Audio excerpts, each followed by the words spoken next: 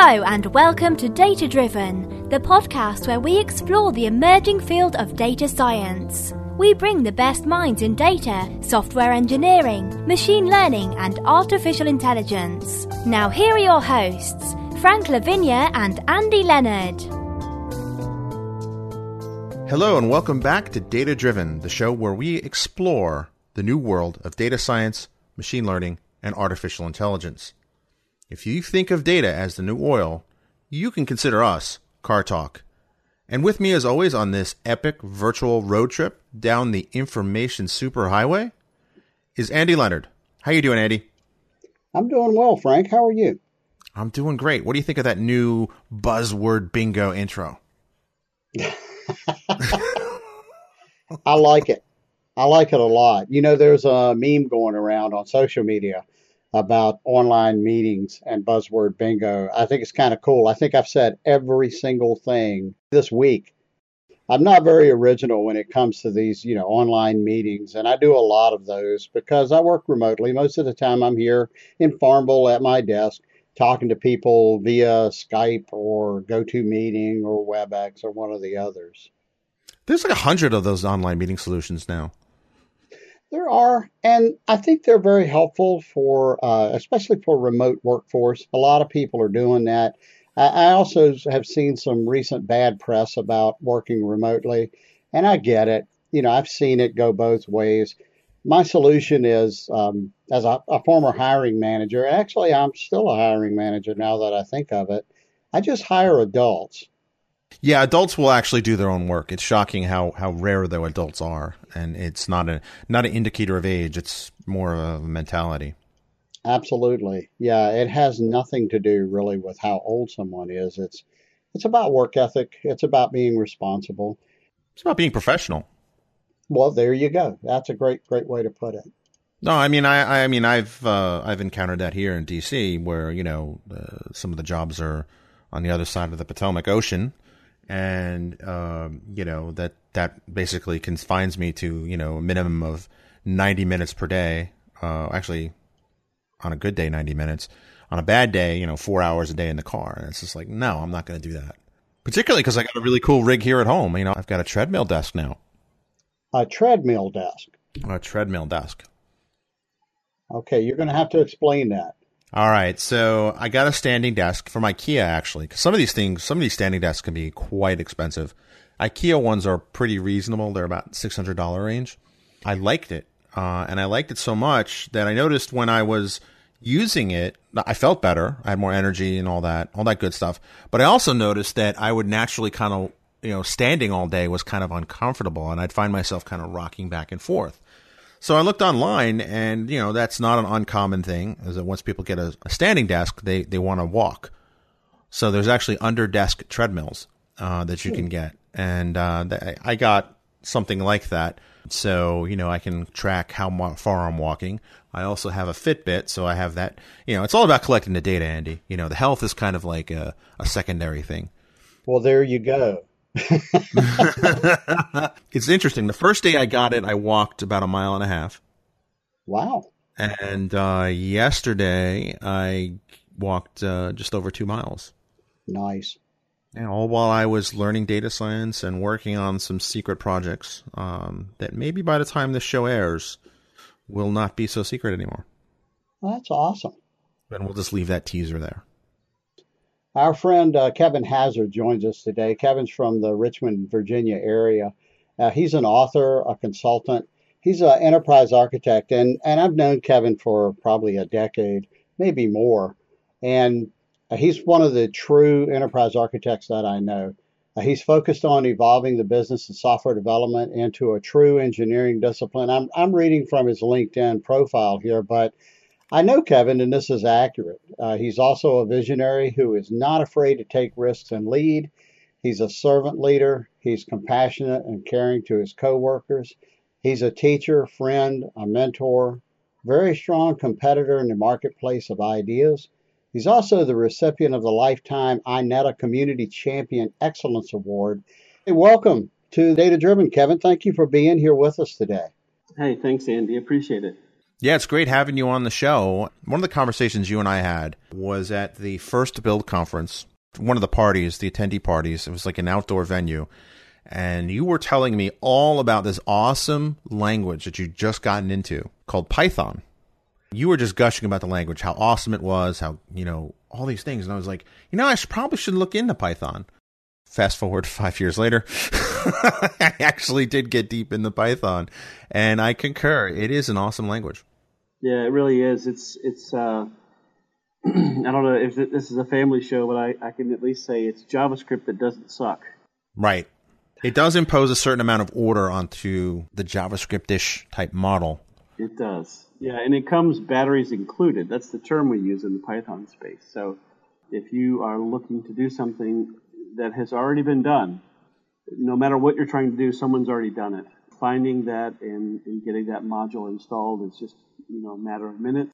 Typically, because of the metadata that Python keeps about different object types, under like prototypes in JavaScript, it's easy to integrate and work with.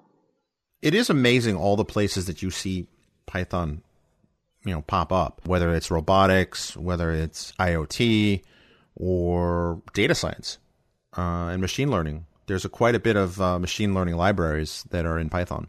No doubt. Yeah, it's a great language. I don't know how it will fare in the marketplace, given so many other choices today. R and F# and you name it. A lot of people trying to solve the same problems, but Python's a great toolkit. It's not at least something to have in a tool bag. No, absolutely. And for all our listeners who are R aficionados, it's not that we don't love you. It's just today we're talking about Python. So what are your thoughts on the, R or Python in data science?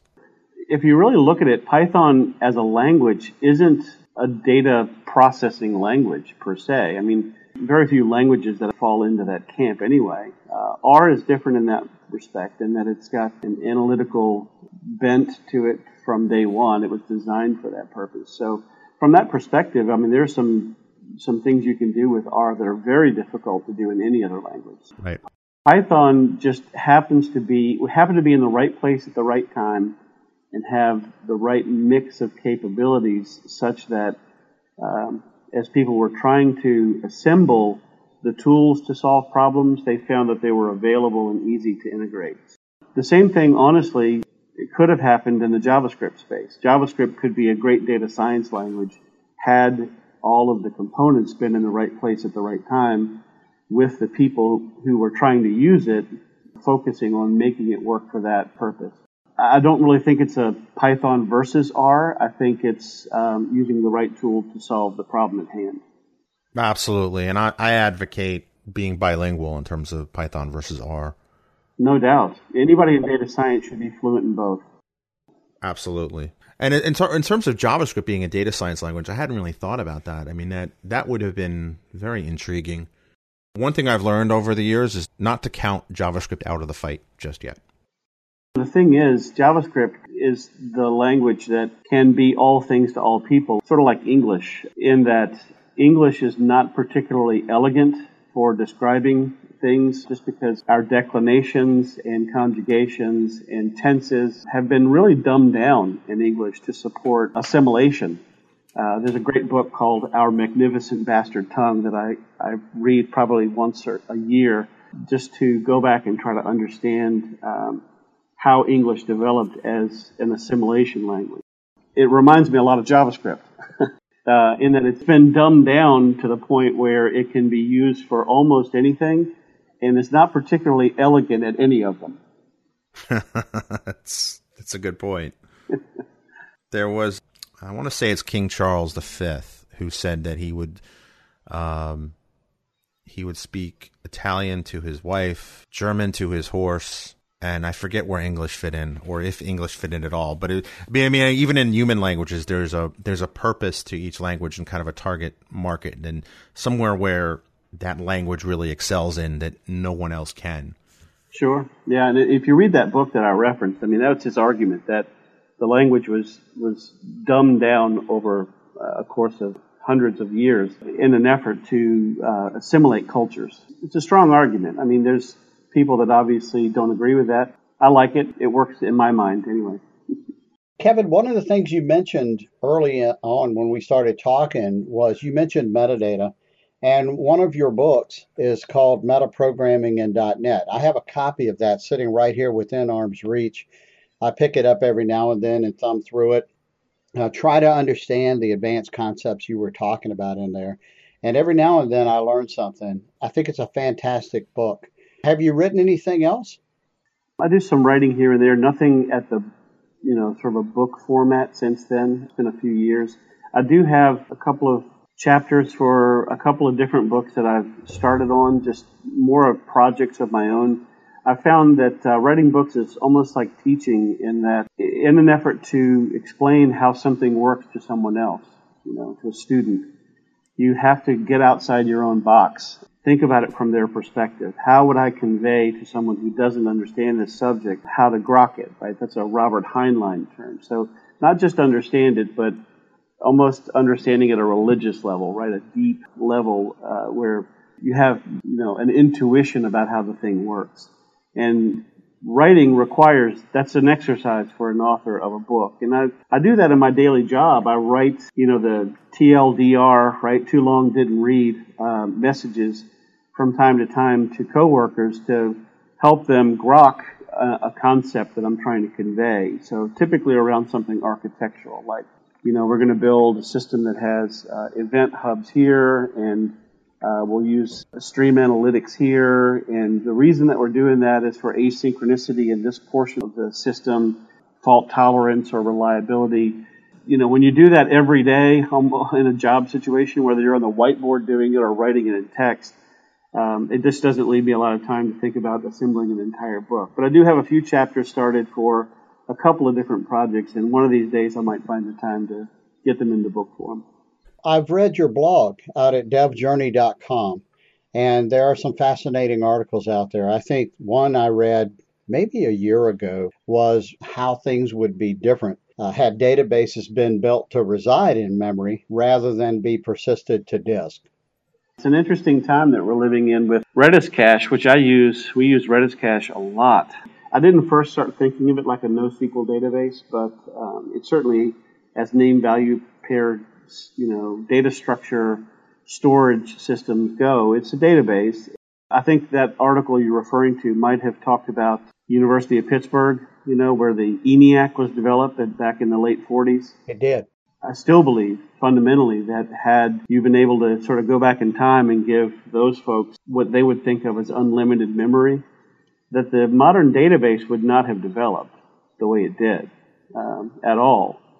Because you would have, if you have immediate access to your data in memory, virtually or otherwise, right, it changes the way the semantics for your conversation with the data. We're kind of coming back around to that, where memory is so cheap that we have Redis instances that store terabytes of data in memory for immediate access. And just a few years ago, that was very difficult to do.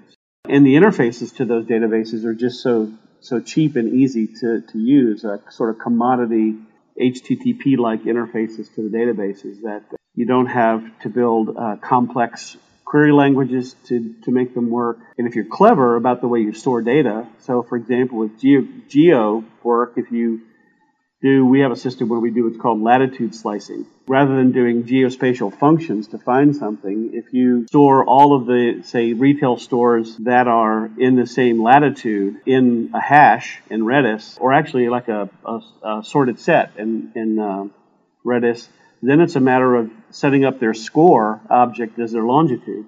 And it's very, very simple to say, find me all the objects within this score, right, this longitude of everything in this latitude slice.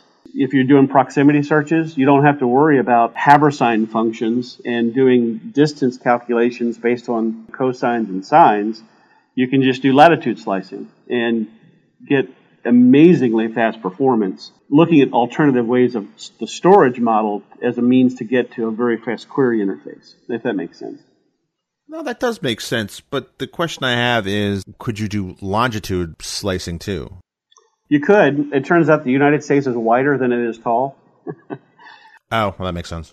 We tried it both ways, actually. We just ended up getting more store density within a specific geo for the common radiuses that we were searching on, so that our score matching just tended to work better with latitude slicing versus longitude slicing.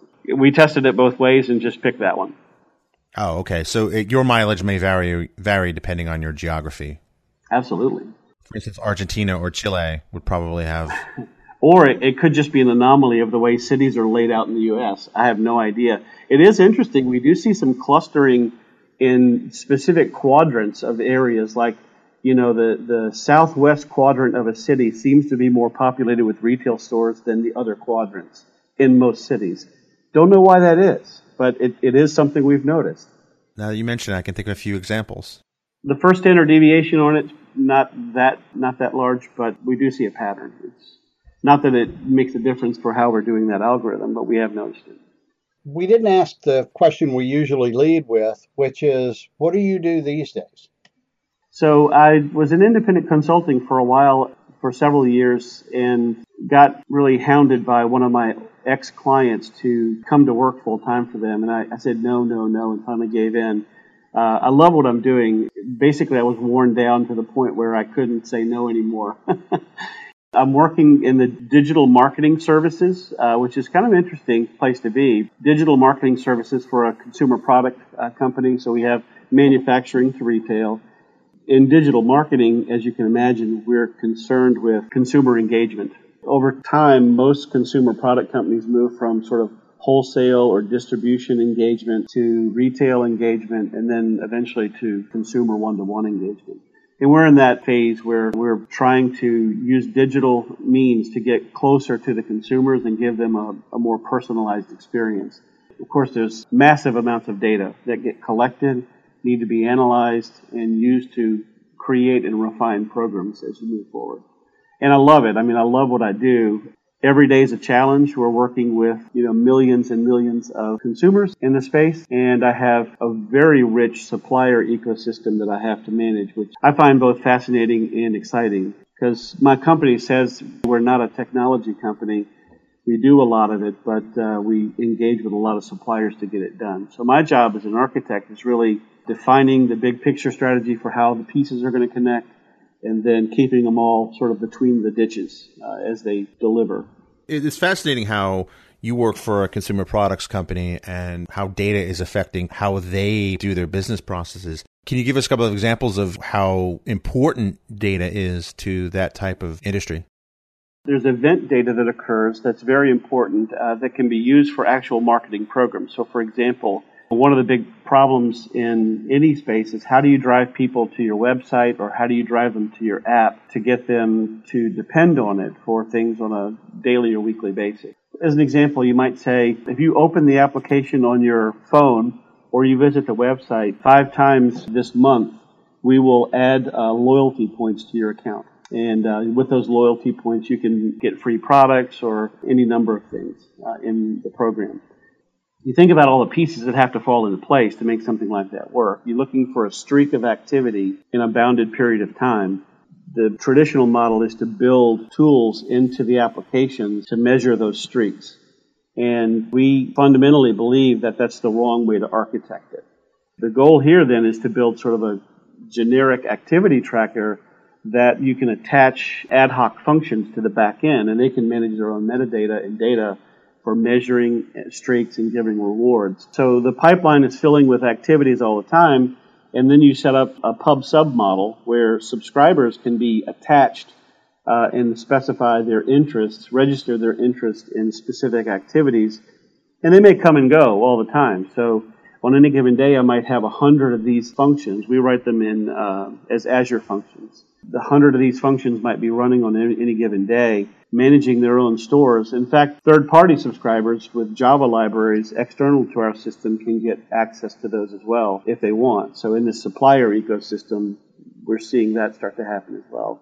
This is now an extensible model by which someone can say, hey, I want to do streak processing for these types of events, and these are the rules that I want to put on it. And we'll say, hey, good, so register your activity type, give us a schema for it so we can do validation. add a rule to the table that requires this sort of post-processing, write a function that subscribes, use whatever store and cache mechanisms you want to manage the activities and the rules of whatever that system is supposed to do. So these things come into existence. They may run for 30 or 45 days or even a day or two, and then they get torn down. And it gives you this ability to build sort of a rich, dynamic ecosystem of marketing processors that don't require you to hard code anything, right? Because you have a bus or series of buses where you can attach your interest in specific message types and then do with them what you want. That's very interesting. Where do you see this going in the future? Well, I think this sort of ad hoc application assembly is, people sometimes call it microservices, really is, if we can get the management of the functions under control from an application lifecycle management perspective, that's really the future. And I think the onus is on Amazon Web Services and Microsoft Azure to get their products in these spaces in alignment with where people want to see these things go for building these kinds of systems. Today, it's a little bit choppy. You're in a space where there's just not enough tooling to support the richness and dynamism of these kinds of ecosystems. But I can imagine in the future, from user story to inception and development, design, testing, deployment, and management and production, and even defining as part of the life cycle, hey, this function needs to sort of automatically publish itself for this period and then unpublish itself on a certain schedule. That needs to be better defined by the cloud providers. AWS has a little bit more maturity in this space than Microsoft does. Microsoft is catching up fast. Just like you can't count JavaScript out, you can't count Google out either. When we see the maturity for the sort of the entire application lifecycle management around microservices get to the point where anybody can do it and doesn't require large enterprise players to do it, it will have changed the face of Arrakis, to use a Dune quote. What are your thoughts in regards to Walmart's policy of telling vendors that they really ought to get off of AWS? And has that affected you in your organization yet? And if not, is this something that you're keeping a close eye on? Yeah, it's really been a big topic of conversation here at my company and just my circle of developer friends. It really sent shockwaves through the whole ecosystem when they said that.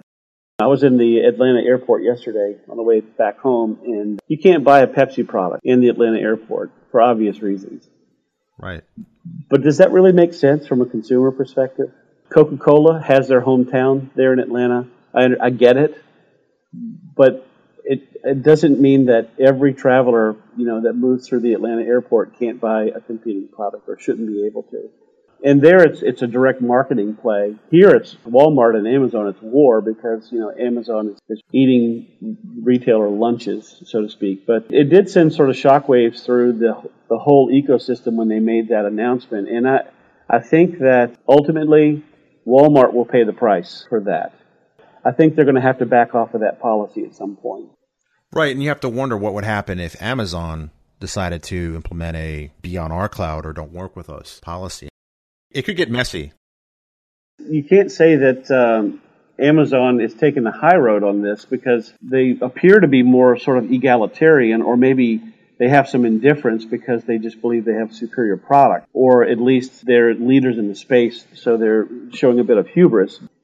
It would be good for all of the players in the space to focus on the excellence of their products first and not try to dictate policy based on other business or supplier relationships.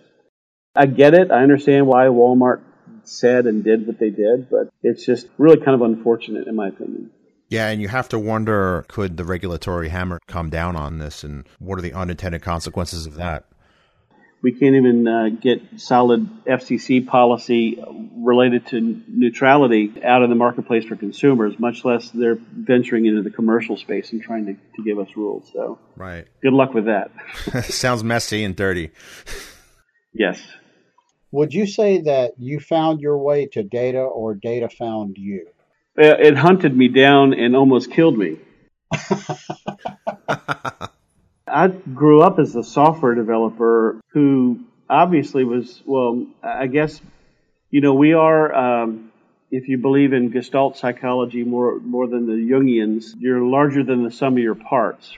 It is true that my composition as a professional human being started and was largely pure software development for the first 15 years of my career, and databases were just a thing that I used. I'm sure I made a lot of DBAs really upset for those first 15 years. But in any case, I was forced to solve a problem one day, many years ago, that really required someone that thought like a database person, and I was not thinking that way. I built a solution that was really wrong and learned some valuable lessons from that process. So when I got through it and thought about it hard, I said, I really need to sort of embark on a journey to learn about data and how to really use it correctly. At that time, it was really, I need to learn how to express my intent in these languages like Transact SQL or PLSQL. But it had really evolved into more what I'd call category theory. How do I think about a problem categorically? So when I get asked to solve a specific problem, how do I build the categorical solution for it? And writing good SQL code, for example, or building a good structure in Redis cache is really about making that leap from sort of instance thinking to categorical thinking. And that's when you become a data person, right? When you make that leap, you're a data person. It's really kind of similar to the leap that people make from object-oriented thinking to functional thinking and programming. Right, where I can say, I want to do something, so I build a function for it. And does the function need to do everything, or can it do portions of it and then defer to another function? And can I pass one function to another as a parameter? Those kinds of things. So higher order functions, lazy evaluation, really have an analog to set-based logic that you do your work in the database world, or category theory. And I really see them as being the same thing, just depending on your perspective. And so I made the functional leap and I made the data leap separately and then sort of tied it back together. But I will say that data hunted me down and turned me into a data person. What's your favorite part of your current gig? It sounds like you might have to pick more than one. Yeah, I mean, I would say there's lots of favorite parts. Honestly, the favorite part is not a technical thing. It's in the digital marketing space. I work with some really cool marketing people that are not technical. And so I get to pick their brain about how they think about consumer experience and then help them with the transition to, building something that does what they're thinking about. So my favorite part of the day is almost always sitting down with someone who's not technical and talking through their evaluation of a trend that they're seeing, typically out of some information I've already given them, but they use their non-technical mind to evaluate it and then come back with ideas that I translate back into other technical solutions. And that's probably my favorite thing every day. Very cool. Complete this sentence. When I'm not working, I enjoy blank. Sharpening chainsaws. It's really weird. You don't know the things in life that are going to make you the happiest. Yeah. I have some property, and I work on my property all the time, cutting trails and maintaining trails, and just trying to, be a good steward of what I've been given. I have the occasion to sharpen my chainsaws and do maintenance on them almost every weekend. I have found that for whatever reason, I walk away from that experience in a Zen-like state. It's just so calming. I get through the process. I hang the chainsaws back up in the shed. They're sharpened, they're oiled, they're gassed up, they're tuned, and I feel good about where they're at. And the process of getting them there just brings me indescribable joy. I just don't know how to put it any other way. Well, I've got a chainsaw that could really use some maintenance, and I'm willing to send it to you. I would love to share what I know. And rather than sending it to me, I will extend the offer that you can bring it to me, and I will teach you to fish. Well, and we live not far apart. We live about an hour and a half apart. Yes. So I could do that. I could see me doing that, and I may take you up on that. Bring your swim trunks. We'll sharpen chainsaws and get in the pool. That's an offer, I tell you. We have another complete this sentence. I think the coolest thing in technology today is blank. I would say just the composability of applications. When you think back to how things were just, 5 or 10 years ago, the idea of building an application that had this asynchronous capability, like you could say, I want to build an asynchronous messaging layer between this component and that component. Or I want to build a cache that has database semantics on it, so I can write and read objects out of it, but I can put a time to live on a row in a database. That's a huge change to be able to say, think about that in terms of SQL Server. What if I could write a row into SQL Server and say, this row should disappear in 5 minutes? You can do that today. The caches like Cosmos DB and Redis cache and things of that nature. Those are just things that are easy to assemble today. So now, as an architect, I can open up this bag of tools and I just see this incredible rich set of tools that I can use to compose applications. It's the coolest thing that's happened really in my whole career. It's happened just in the last few years, so I love it. It makes my job a lot more fun than it used to be. Interesting. We have another complete the sentence. I look forward to the day when I can use technology to blank. I look forward to the day when I can use technology to pretend that I'm not using technology. This is, again, going back to the human angle. Like my favorite part of the job is interacting with human beings to understand their worldview, their analysis, have a conversation with them about what they're trying to accomplish. And I think when we get to the point, I was actually thinking about this yesterday in the airport in Atlanta, walking through, and there's, how it is there, maybe if you've been through that, it's just jam-packed, thousands of people within sight of any place that you are. Everybody's looking down at their phone, right? Which is a fairly recent phenomenon. You can go back 10 years and that wasn't the case. Everybody is engaged in these screens and craning their necks to try to keep connected to social media networks or, friends and family or things at work. I really feel like it's a bubble, though, and I hope it is, that one day we can look forward to not doing that, so that our interaction with people through social media and work and in every other venue that we build technical solutions in just becomes conversational. I'd love to not have a screen. Right, so going beyond the HoloLens, so to speak. There's an episode, a Black Mirror episode or two, that touch on the dark side of this. I just want to be in conversation with my technology and have it be people-focused. I see a time when that's going to happen, and we hear about AI and bots and things working in our environment, but I think it can be beautiful, and I think it can be much more human than it is today, and I hope that happens, so I look forward to that. So, Kevin, we do have that family-friendly ranking on iTunes, and we want to keep that. I say that as a disclaimer to this next question. Share something different about yourself.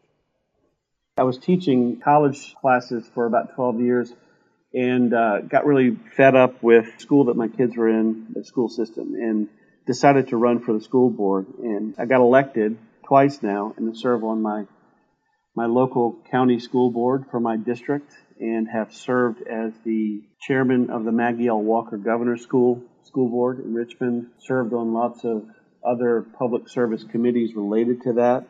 It's been a really wonderful opportunity to learn and grow. I can tell you that there's another book that I'll recommend. It's called The Alchemist, Paulo Coelho.